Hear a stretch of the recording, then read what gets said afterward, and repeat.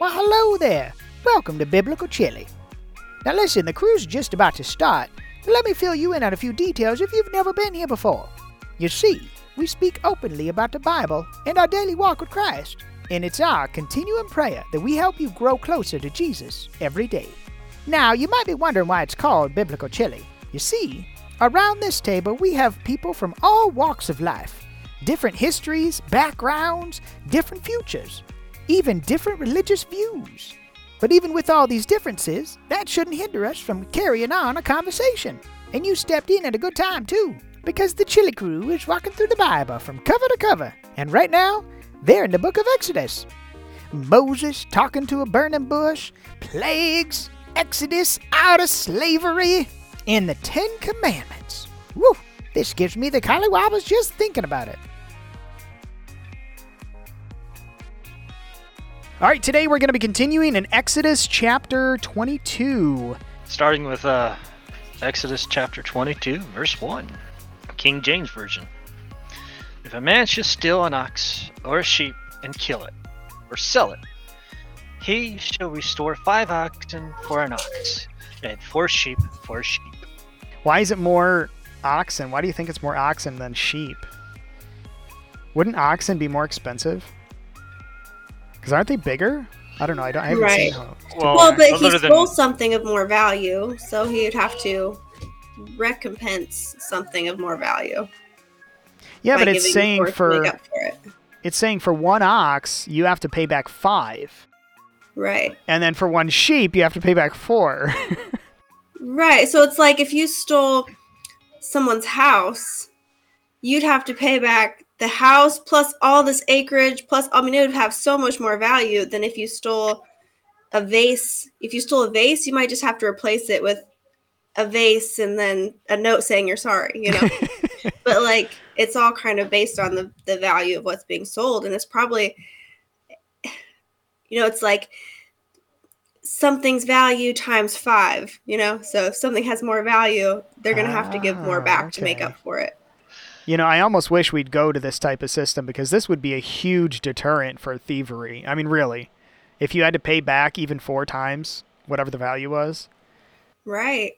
I mean, honestly, it'll go on and give more about thievery and the protection of property, but yeah, we can continue on. It just kind of struck me weird that the oxen is 5. I don't think they had prison back then either. No, they didn't. Like we have prison with God's justice system. There's no prison. But it's like, we see that in today's day. Like, what does that do for the criminal? We lock them up, but then they go out and they commit more crime. Whereas with this system, they had to work to pay off what they stole, or, they had to return to the victim, and it was a little bit more personal, which I'm sure actually helped the situation, instead of just. And plus the fines that the criminals have to pay, it goes towards the government and not towards the victims. Right. Sometimes, yeah. Yeah. It goes straight to the victims and not the government. Or does it? We'll see. Continuing on. If a thief be found breaking up, and be smitten that he die, there shall no blood be shed for him.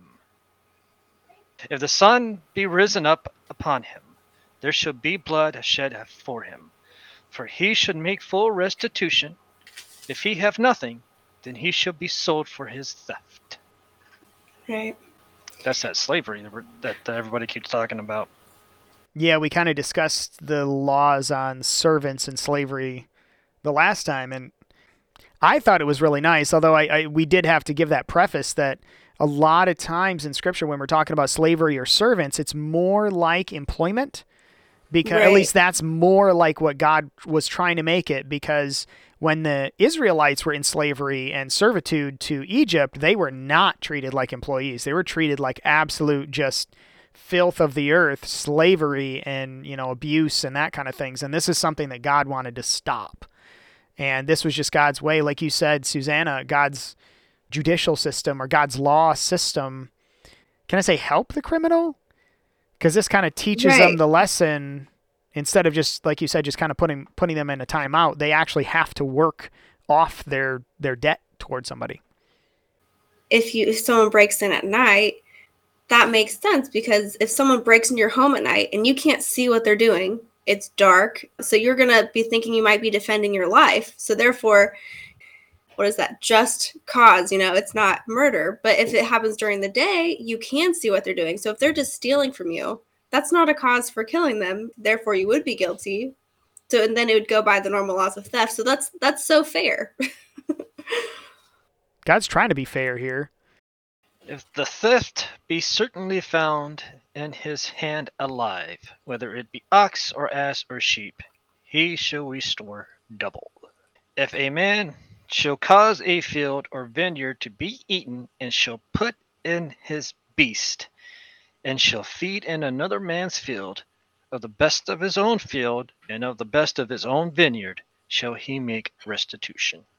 If fire break out and catch in thorns, so that the stacks of corn, or the standing corn, or in the field, be consumed therewith, he that kindled the fire shall surely make restitution. It sounds like in the olden days, we didn't need insurance companies to make sure we got our restitutions. Right. Well, and you can see how all these systems we have today, I guess they work, but they're a business, and it's the business that's ultimately going to be profiting off of it. Insurance companies make tons of money. We pay them, and then they kind of help us sometimes, and like with the government, we pay them, but all this money for crime goes to them. Whereas with this, you take the middleman out and you just have to deal. Of course, it's easier maybe because it wasn't just money, they actually had cows and had animals, so they bartered and, worked things out a little differently. I don't know how that would look today, but I have a feeling we're going to find out in the next couple of years. Oh, no. If we go back to the bartering system, guys, I'm lost. Yeah, me too. I'm just now trying to set up a garden. I do hair for my house, and I'm like, oh, okay. I mean, you can bring me a dozen eggs for your haircut. That's fine. Yeah, I'll be right over. Right. You're cheating, man. Beard could use a trim. I work with somebody he's got like the perfect shaped head for a bald head, and so he shaves his head a lot. I wish I had his head, and I tell him that all the time because I'm like, I got an weird egg shaped head when it's shaved. So. All bald head looks fine as long as you got a goatee. Come on. Anyway, if a man, number 7 is where we're at. If a man shall deliver unto his neighbor money or stuff to keep, and it be stolen out of the man's house, if the thief be found, let him pay double. If the thief be not found, then the master of the house shall be brought unto the judges, to see whether he have put his hand unto the neighbor's goods. So is this borrowing, or is this like, hey, Susanna, I brought over my lawnmower because I'm building a barn and I need it stored somewhere? Is it like I'm giving it to you to hold on to for me, or is it you borrowed it, or is it just one and the same? It almost sounds like it's both. Like if you just have somebody else's property that's not yours, and you're taking responsibility for it. I think it's circumstantial, but I can see definitely, like, take for example the loaning. If you loan somebody something and it's in your heart that you never return it, that is actually theft. What if I just forget? Because I'm really bad at forgetting. That's a different thing. Yeah, I would think that they have a honor roll system or like a reminding system. Like, hey, you still got that? Right, but this sounds like it's holding the borrower, or the he's holding the person who's holding on to it responsible for that item. If it's stolen. I would think so. If you have a contract, even verbally, like, hey, can you take care of this for me? And then something bad happens to it, it's in your possession. I don't know. Just to me, this whole thing, that whole, like, verse 7 to verse 8 seems really obscure. I mean, unless it was a common thing back then. I mean, I'm not really confused about it. I'm not confused by it. It seems, I don't know, it just seems. Well, this is what I'm always talking about when I say that God does not leave a lot of life out. No. Like, it's like, where are the gray areas? Like, I can't. He's having having a hard time finding them. Where this would happen, but I'm sure it happens. And God's like, well, if this happens, here are some guidelines with how to deal with it. It happens in the military all the time. People go on deployments. Hey, can you take care of this for me? And stuff things just happen. You see it. Right. I've seen it. So right. So yeah, it seems really weird to like me. I'm like, I don't know why I would just give my neighbor money or an animal or whatever, but apparently it's a thing somewhere. But I was talking about the loan things when he said there's a difference between, hey, can you take care of this, and a loan, whether it's be money or an ox or loaning them, loaning them a lawnmower or something. Yeah, I mean, I have my neighbor's skunk traps. I've had them for a couple months, and he said you can hold on to them for as long as you like. I have every intent on returning those, but I've had them for a few months now. Am I guilty of theft? No. Right. He knows where they're at. Right. He hasn't asked for them. Now, if he asked for them and I say, oh, I don't have them anymore and I still got them, well, then I lied and I attempt theft. Right. But now if you were to like break those, you probably would feel like you should replace them for your neighbor, right? Yep, exactly. Right. So it's like he entrusted me with these. I was using them. I broke them. The right thing to do would be to offer to replace them for him when you give them back. Plus, it's just mutual respect, the golden rule from treat others how you would like to be treated. It's in the Bible. Same thing with people's things. Inanimate objects are exactly that. If something breaks, then but at the same time, be respectful and be like, hey, I broke this. I'm going to replace it for you. Here's something that might be even better.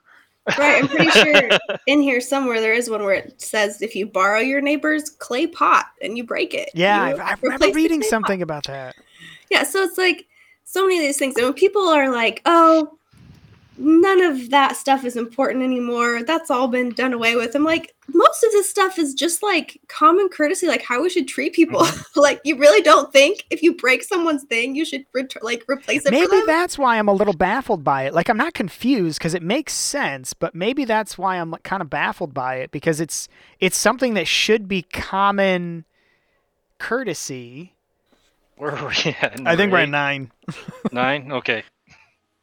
For all manner of trespass, whether it be for ox, for ass, for sheep, for raiment, or for any manner of lost thing which another challengeth to be his, the cause of both parties shall come before the judges, and whom the judges shall condemn, he shall pay double unto his neighbor. Ass means donkey. It's a donkey. My version is PG, and they just say donkey. Yeah, mine says donkey. If a man deliver unto his neighbor an ass or an ox or a sheep or any beast to keep, and it die or be hurt or driven away, no man seeing it, then shall an oath of the Lord be between them both, that he hath not put his hand unto his neighbor's goods, and the owner of it shall accept thereof, and he shall not make it good. That was a long one. Oh, so there's allowed to be accidents, It's like, oh, well, it just got away. It's not the person's fault, so the person isn't held accountable. I think both of them has to agree this, don't they? Yeah, right. I mean, all of this, these are judicial, this is a judicial system. So it's like, yes, they might even take it to the judges and be like, well, this is what happened and this is what happened. And then they have to come to an agreement, That's what I was going to say is several times so far it says, obviously if it's these weird situations that there's multiple parties involved, it sounds like when you get into something like that, that's not, black and white, absolutely clear, then just bring it before the judges. You tell your story, you tell yours, and let the judges decide. Right, but it's not even like you have to. It's like today, if you get in a car accident and there's a tiny scratch on someone's car, and they might be like, "Oh, I don't care. We don't have to get the police involved. Right, it's not exactly. a big deal." Or it's like someone might be like, "Well, can I pay you? Can I do something?" Like that's something you could work out amongst yourselves. But depending on the people or depending on the situation, they might be like, "No, we have to get someone else involved." So it's kind of open ended. So let me ask this question. Too. I know we're not but halfway through this. This would, if we could apply some modern context to this, How would you guys feel, or maybe rate or situationally discuss Christians suing other people, or like you just said, somebody bumping into somebody's car, damaging somebody else's car, etc.? How should they react in a situation like that? And I don't get too specific, but just how should we, in that situation, if we can go general, how should we present ourselves and act in that type of situation? Well, I think that, God is a God of justice, so I don't think we should necessarily just shrug everything back. Oh, you were texting and hit my car. It's fine. Just go on. Like. Obviously, it's situational. I know this is kind of a loaded question. So yeah, I think you could, but I don't think that it would be outside of God's character or outside of us to be taking on his character to say justice needs to, come with what you've done. And I think that's kind of where Jesus talks about, the law says if someone punches you, you can punch them back. But Christ is like, well, or you could turn the other cheek, So it's like, I feel like it is all situational, and just knowing God better, knowing, what he would do in these situations better, because there's times with us that he shows us mercy. We might not face the consequences of our actions because he's merciful, but then in other situations, it's not merciful to let someone not face the judgment. Yeah, if you not let be held someone accountable. Yeah, if you let someone get away with it over and over again, you're that's not loving. You're not helping them. Right. That may not be doing that person any favors. That's right.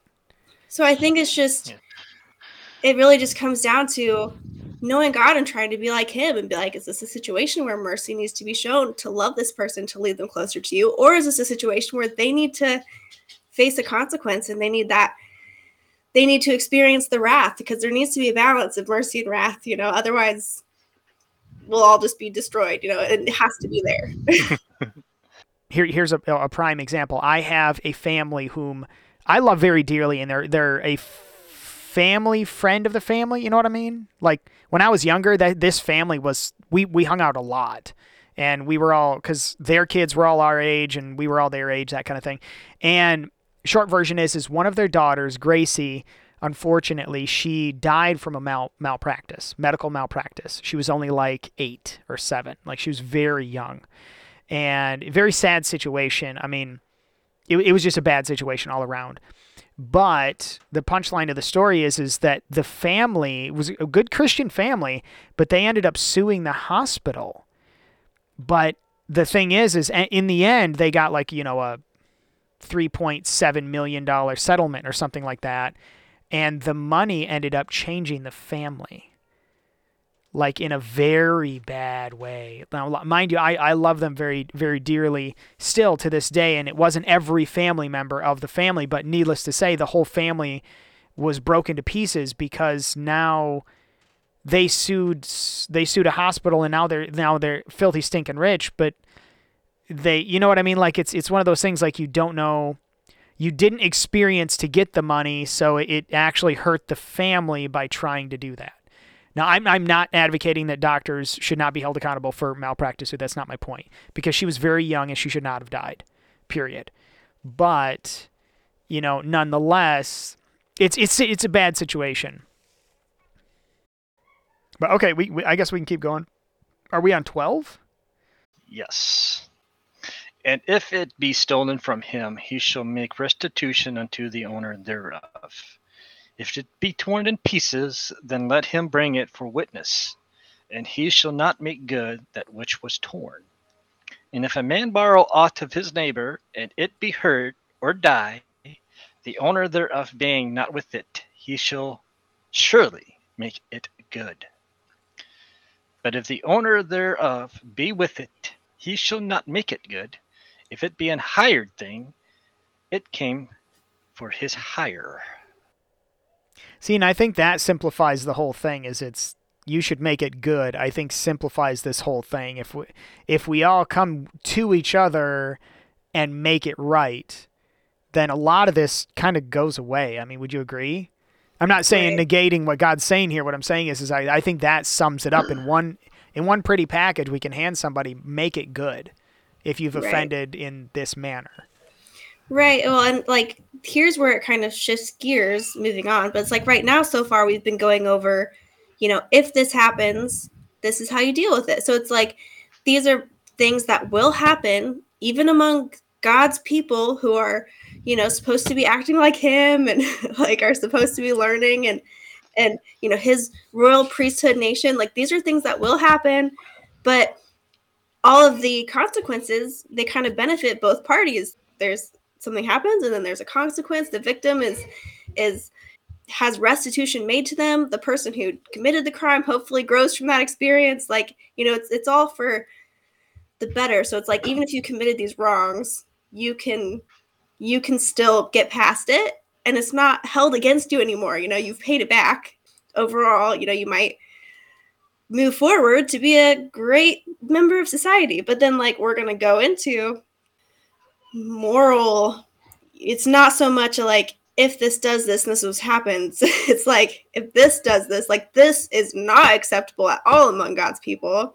And you're probably going to be cut off or killed. Like, you know, we're kind of getting into some more serious, like, moral stuff coming up, I think. So. And if a man entice a maid that is not betrothed, and lie with her, he shall surely endow her to be his wife. If her father utterly refuse to give her unto him, he shall pay money according to the dowry of virgins. Right. Yours says maiden. My verse says entices a virgin. I like yours. Yeah. I like yours way better. A maiden. It makes it seem so like knight in Authentic. shining armor, like a maiden. Oh, my film, maiden. Yeah, right. So Why not okay, so you, entices. Is this just talking about like wooing a young girl to do stuff that they probably shouldn't be doing together? I'm guessing. There's like seduction there, and it doesn't mention anything that's not against her will or anything yet, I should Right. say. And honestly, I would think in today's terminology, this would go both ways. I mean, obviously, there's no virgin debt anymore, at least in the United States of America. I Not can't from a speak for legal other stance, countries. at least. Yes. And but however, you know, there used to be a time where parents did teach virginity as a special thing. It's not taught like that today. And this ultimately, you know, protects the family and it protects the woman. So it's like, if he seduces her and lies with her, they're basically saying she's likely pregnant, you know? So it's like, you can't just then walk away from her. You know, you have a responsibility because now she's likely could be pregnant and have a baby and she's not a virgin anymore. So it's like, you can't just ruin her life and leave her. You have to at least offer to take her as your wife. You can't just be sleeping around, spreading your seed everywhere. You have to take responsibility for that. And that's a And really plus, good virgins point. are worth more than non-virgins. That just means that she was divorced usually. Right. And that's a great point, because that verse 17, it says, if her father utterly refuses, but imagine if the father refused the marriage. Okay, let's just say the father refused it. The father himself, in part, would be responsible for her livelihood afterward also. Because imagine, like you guys, piggybacking off what you guys just said, she's no longer a virgin. She's no longer an available maiden. She's a woman who's been violated, who now has a child. So whoever marries into her will be marrying into that situation. You know what I mean? So if you know, someone else comes along and, you know, they want to marry her, it sounds so terrible to say, like, oh, she's not like worth as much, but it's like, to the family, she has a kid now she has to take care of, likely. Right. So she's not as useful in helping the family farm because she's mothering her kid. Mm-hmm. And she might not be as useful helping out in the family she's marrying into because she has that other responsibility. So it's just like, it's that protection. So they're saying either way, even if, like, let's say this guy is a jerk and the dad's like, there's no way I'm letting her marry you, but you still have to be responsible. It's almost like what do we do now? Like, dads have to pay It's not alimony, it's child support? Child support, yeah. So it's like you still made an impact on her life where it's never going to be the same. So you still have to be responsible for that. Even if, you're not getting married, and he has to pay it either way. Yeah, he has to pay that price either way. Yeah.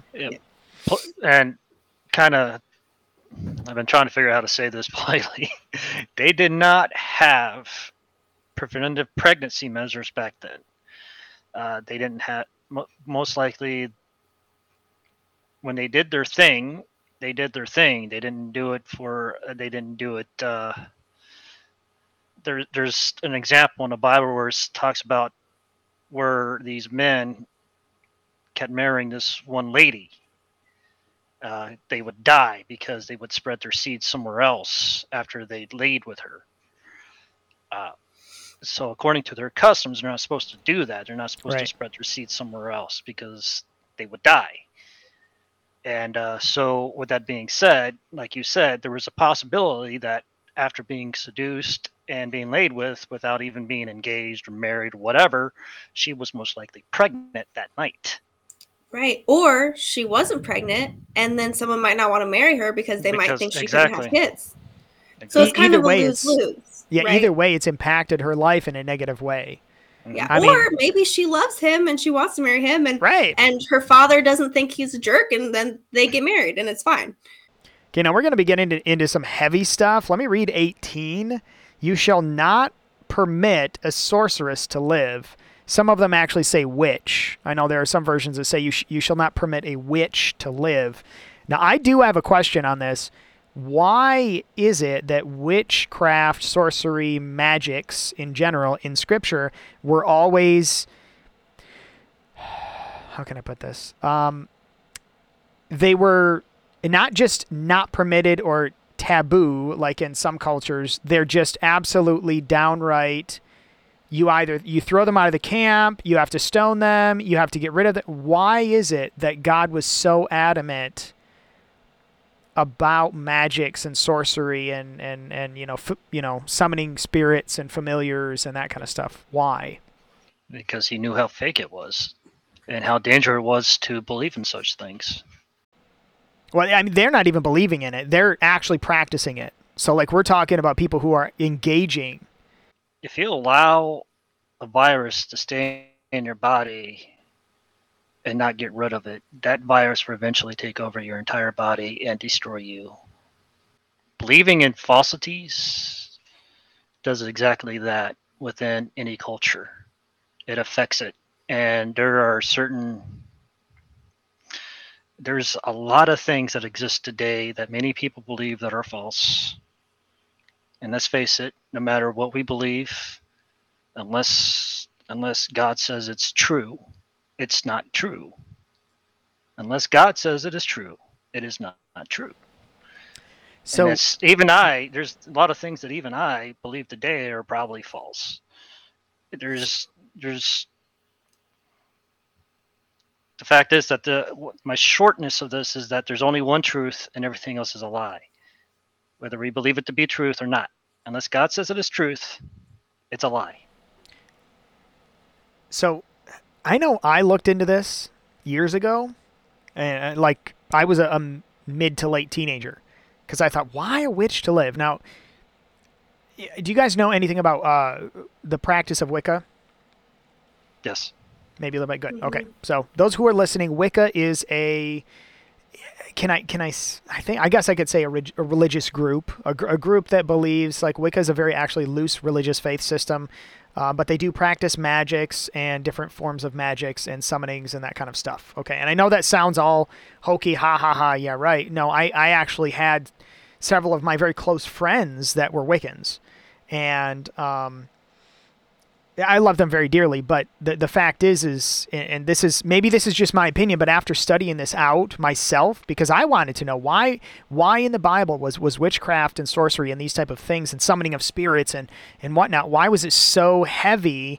And through my study, I found out that sorcery was, and witchcraft was frowned upon, because when it comes to all of those types of practices, you are engaging with, talking to, summoning, communicating with, relationship with demons. Mm-hmm. And because the demonic realm, Satan's angels, I'll just say that Satan's angels are trying to deceive the world, and when people engaged in these things, they let and even requested these demons to be brought in. And at this time, especially this time in the camp, they're in very close quarters. They're in a camp, and they could not accommodate somebody practicing such things, especially because they would be worshiping they would basically be worshiping the enemy, if I can put it that way. Like here, there's only two sides here. It is selfishness and Satan's side, and then it's God's side. Like those are the only two sides. Right. And I think that is why, I've heard this so many times. Why were they so hard on witches, especially from my Wiccan friends? Why, the Bible says this about witches, and Christians are just after to kill witches. Well, no, that wasn't the point. Okay? I understand that, but I understand what you're getting at, but that wasn't the point. It was the fact that you're worshiping and you're communicating with something that could inevitably lead to something much deeper, which is, into idolatry and basically violating every one of the 10 Commandments. What, 2 chapters ago that God just gave? With a lot of these, they shall be put to death sort of laws. Even that, in a sense, like when we're born, we're all basically walking dead, right? Like you have to be resurrected in this life, like let's say, like in Ephesians, it talks about how we were dead once. We were separated from Christ. We were separated from God. Yep. And then we died with Christ, and now we're resurrected. Like, and there's verses that say, a seed has to die before it can be born. So spiritually, we're all dead already, and you have to turn towards God and submit to him and come alive. So when you're spiritually dead, for all practical purposes, you're just dead, like you're not physically dead, but you really are. Like you're just. Well, the scripture even says that Jesus Christ is the life. Like it doesn't just say that like serendipitously. It means that he is the one that gives life.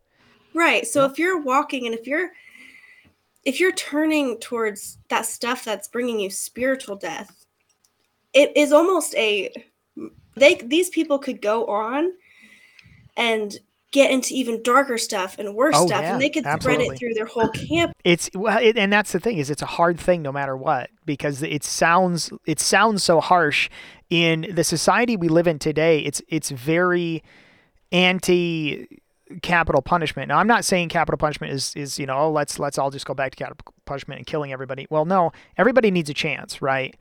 But the thing is what we're talking about here, and especially in this situation, putting ourselves into this scenario, we're talking about number one, a people that God has chosen. Number two, those people chose God. Number three, God laid down not just these 10 commandments. Like, we got to understand, through Israel, God was going to bring salvation. We're not talking about just some people that happen to worship God. We're not talking about the world we live in today, which is you can choose whatever religion you want to, and there's no real impact to the world around you in the grand scheme of things. We're talking about God specifically, like this is the train that God is going to deliver his salvation to. This is the vehicle. Well, and I think you made a really good point when you said that these are also a people who chose God. So when he gives out these commandments, and what do they say? They say, okay, whatever you say, we'll do. Up to this point, how many times have they said that? Right. Like probably a dozen times up to this point.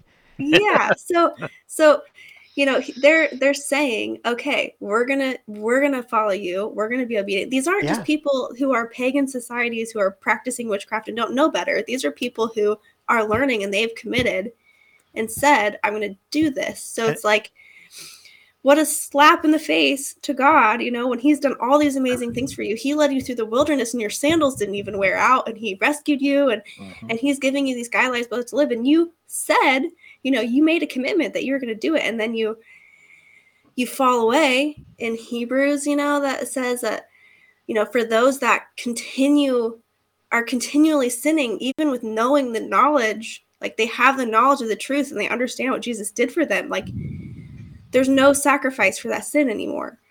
So like there's a difference between you're doing something because you're ignorant, or you're doing something and because it was like a mistake. But if you're just willfully committing witchcraft or willfully doing these things, there's no sacrifice for that. So again, you're dead already. And you know something, back then, I think almost every country practiced some kind of witchcraft, and this kind of gets on a tangent that God wanted his people to be different for a reason. He wanted his people to be different so that the nations around Israel will know that he is God. I mean, think about it. If Israel practiced witchcraft, not only would they have false gods amongst their midst, but as well as demons, and the other nations will be able to say, "Oh, their sorcerers did that. There was no God. It was their sorcerers." Oh, that's a good point. No, it was their witches. Oh. They resurrected people. That's how they got more people in their army. Wow. That's how they were defeated. That's why they were so invincible. They were zombies already. They couldn't die. Right. Well, and not even just mentioned like back then. I mean, even now, like as Justin said, he knows people who practice Wiccan religion. I lived in a city for years where witchcraft was very prevalent. It was a very big part of that town, and it was way more mainstream and with people who utterly believed it and followed it as a religion than you could imagine. Like, so it's the same today. I don't think it's any different. And if you were to go into a church and see them doing weird Wiccan things, like that would be not okay. It's like, you guys are not acting. You're not God's people. It's wrong. If I may capstone this with a verse, the whole witchcraft thing with a verse. In 1 Samuel 15:23, and I think this is the reason why God is so adamant against it, outside of the fact that when it comes to many sorceries and witchcraft, I'm sorry, you're worshiping devils and you're allowing demons into your life, okay? If we can just say it like that. Let's rip the whole veil off, okay?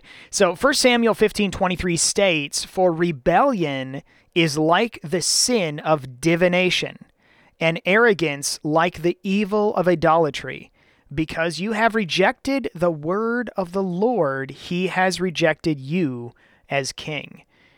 So this is obviously talking about a story in the situation, but God literally compares witchcraft to rebellion. It's a 1-to-1. Witchcraft is this sin of rebellion, and I think that's why God is so... It's like iron-fisted against it, because you are literally worshiping the enemy of his soul. It's very idolatry as well. Absolutely. It's completely idolatry. This next one in verse 19, this may get a little bit past PG, and hopefully we don't stay on it too long. "Whoever lies with an animal shall surely be put to death." I think... if I can sum it up, unless you guys have more, I think it's because of disease spreading, and not just disease spreading, but it's, sexual sins and disease spreading and just...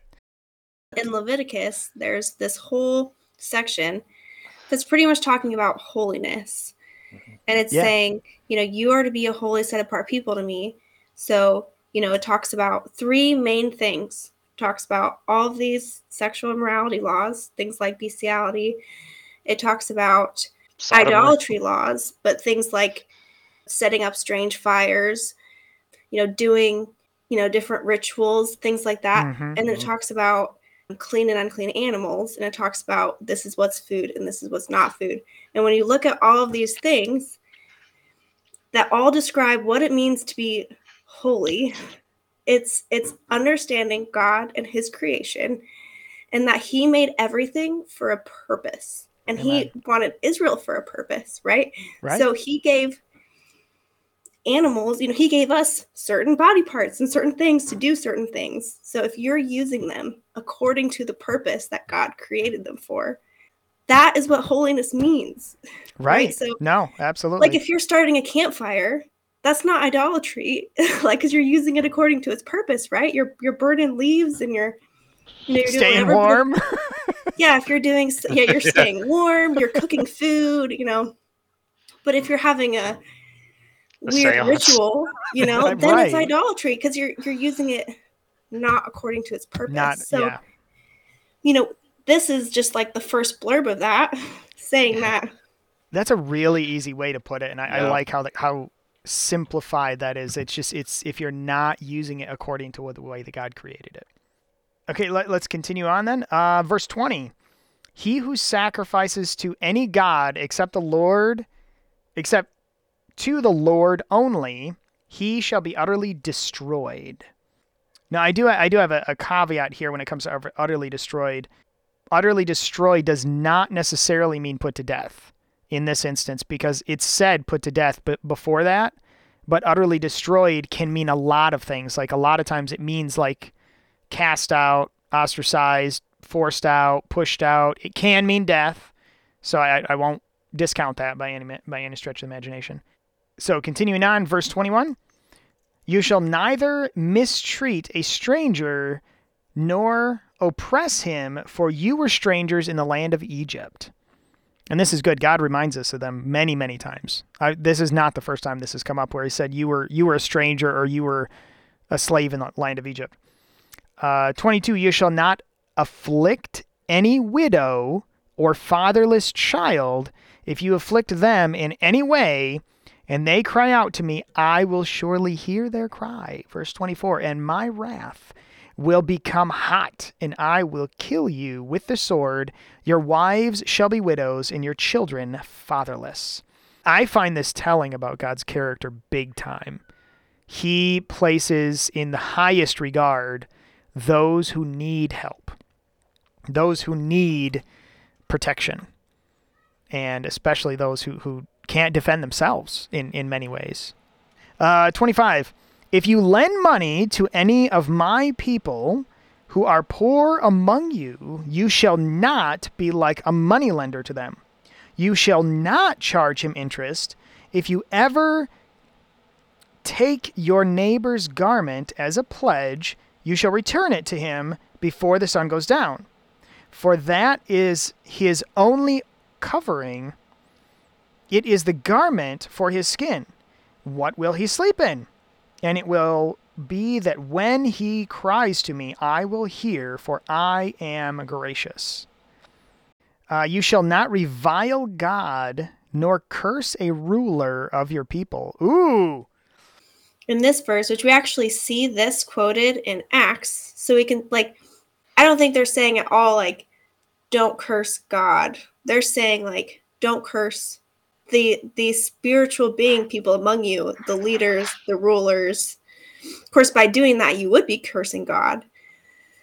But in Acts 23, there's that whole situation where Paul's on trial and he's saying, I have lived my life before God in all good conscience up to this day. So he's talking about how he's up to this day, he's followed God's commandments and done all the things, he's in good conscience. But then Ananias, the high priest, goes to strike him, and Paul gets all sassy because he doesn't realize that he's the high priest. So he's like, oh, you would strike me. And he, kind of fights him. He's like, God's going to strike you down for this. Those who stood by were like, would you revile God's high priest? Because they're bringing up this law. And Paul says, oh, I didn't know that he was the high priest. For it is written, you shall not speak evil of a ruler of your people. So he's quoting Exodus. So he's saying, I wouldn't have said that had I known you were the high priest, because he still follows all these commandments, And the interesting thing about this also is, and especially in today's culture, is we have a very, I'll just say, politically charged culture in the last 2 years, if I can say that. Yeah. And it's very common, and I'm sure you guys have seen the signs and flags and everything else all around. I'm not going to quote what they say, but the fact is we are cursing our leaders, one in particular, and talking bad about them. But the thing is I think God is also saying this. This is like a double-edged sword here. It's not just you cursing a ruler for the sake of cursing a ruler, and now, you're cursing them, and that's bad. There's also other things. If you talk ill of rulers, all that does is create animosity in the country. All that does is create animosity and hatred in the the country, the people, the group, whatever it is. And I mean, even if you're speaking ill of managers in a store you work at, all it does is create hatred for that person. And then all you inevitably end up getting is just this hodgepodge of confusion and frustration and hatred. Instead of trying to work together and, find solutions, all we're doing is just creating more and more strife for ourselves. I'm just saying it's a double-edged sword. It's not just, well, God said not to do it, so don't do it because it's a bad thing. But there's also another thing. God knows it's bad for you to do it. Like, it ruins your personality, it ruins your character and other people around you as well. So, all right, let's keep going. We only have a few more verses left. Verse 29, you shall not delay to offer the first of your ripe produce and your juices. The firstborn of your sons you shall give to me. Likewise, you shall do with your oxen and your sheep. It shall be with its mother 7 days. On the 8th day, you shall give it to me. Verse 31, and you shall be holy men to me. You shall not eat meat torn by beasts in the field. Don't eat roadkill. You shall throw it to the dogs. Yes, that literally says don't eat roadkill. Well, there goes the Beverly Hillbillies. Right, I guess so. No possum stew. Yeah. Now, these are good, guys. I mean, many of us kind of gloss over this. We kind of talked about this before we even started a little bit about why is it that most people don't know about all of these things post Ten Commandments. Like, most people, they know the story up to the Ten Commandments, and then they know that little blip, which we're going to get to eventually, where they sin against God.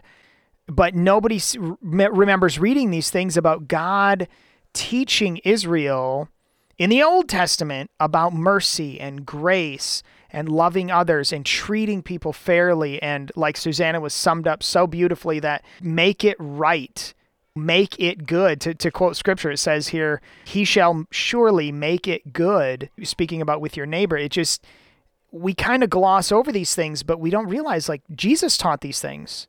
Jesus got them, guess what? From Exodus, Leviticus, Deuteronomy, it's a beautiful thing about God's mercy and grace. And I think that's awesome, Susanna, that you said that. I feel like when I was younger, I was always like, I'm going to read through the Bible, and I would do really, really well until I hit about, here. And then it's like.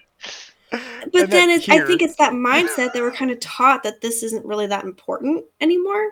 There's, this was then, everything and then was, there's grace and mercy now. Don't worry about it anymore. But then someone told me how, they pointed out that this is how we see God's character. And now it's just my favorite parts of the Bible to read, because I can see, how much it shows us about God and how, like you said, Justin, how loving he is and how merciful and how, grace, and how, even when there is wrath, you see the importance of that balance, and how sometimes there's consequences and sometimes there's not consequences. And, it's all so rich and good. And the end of Exodus 22, ladies and gentlemen. All right, and I guess I'll close out unless you guys have a last word. All right. Dear Heavenly Father, we thank you for this time. We were given to dive deeply into your word and to really pick apart Exodus 22 and some of these more specifics you've given us and given Israel, Father. I pray, Lord, that you'll please help us all to take this to heart. Help us to examine our hearts, Father, as this day continues on. And Lord, the next time we open your word and come together to do this, I pray you'll send your Holy Spirit to guide us once again through your word. We love you so much, and we thank you. Pray this in Jesus' name. Amen. Well, this has been Justin. This has been Antonio. And this is Susanna. Thanks for joining us, everyone. We will see you next time. Now listen, just because this is the end of the episode doesn't mean it's the end of the conversation. You can find Biblical Chili on almost any social media outlet. And if you're not a big fan of YouTube, just search for Biblical Chili anywhere and I'm sure you'll be able to find us. Or just go to biblicalchili.com. Now until we meet again, remember, be part of the conversation. Goodbye. Well, I don't know what I'm allowed to say on here. Premarital stuff. So we try to keep it PG. So. Exactly. Premarital stuff. Do you think they're still listening? I doubt it. There can't be that many people that listened all the way to the end of the track. Most will probably skip it. But in case you did, congratulations. You're one of the few. We love you.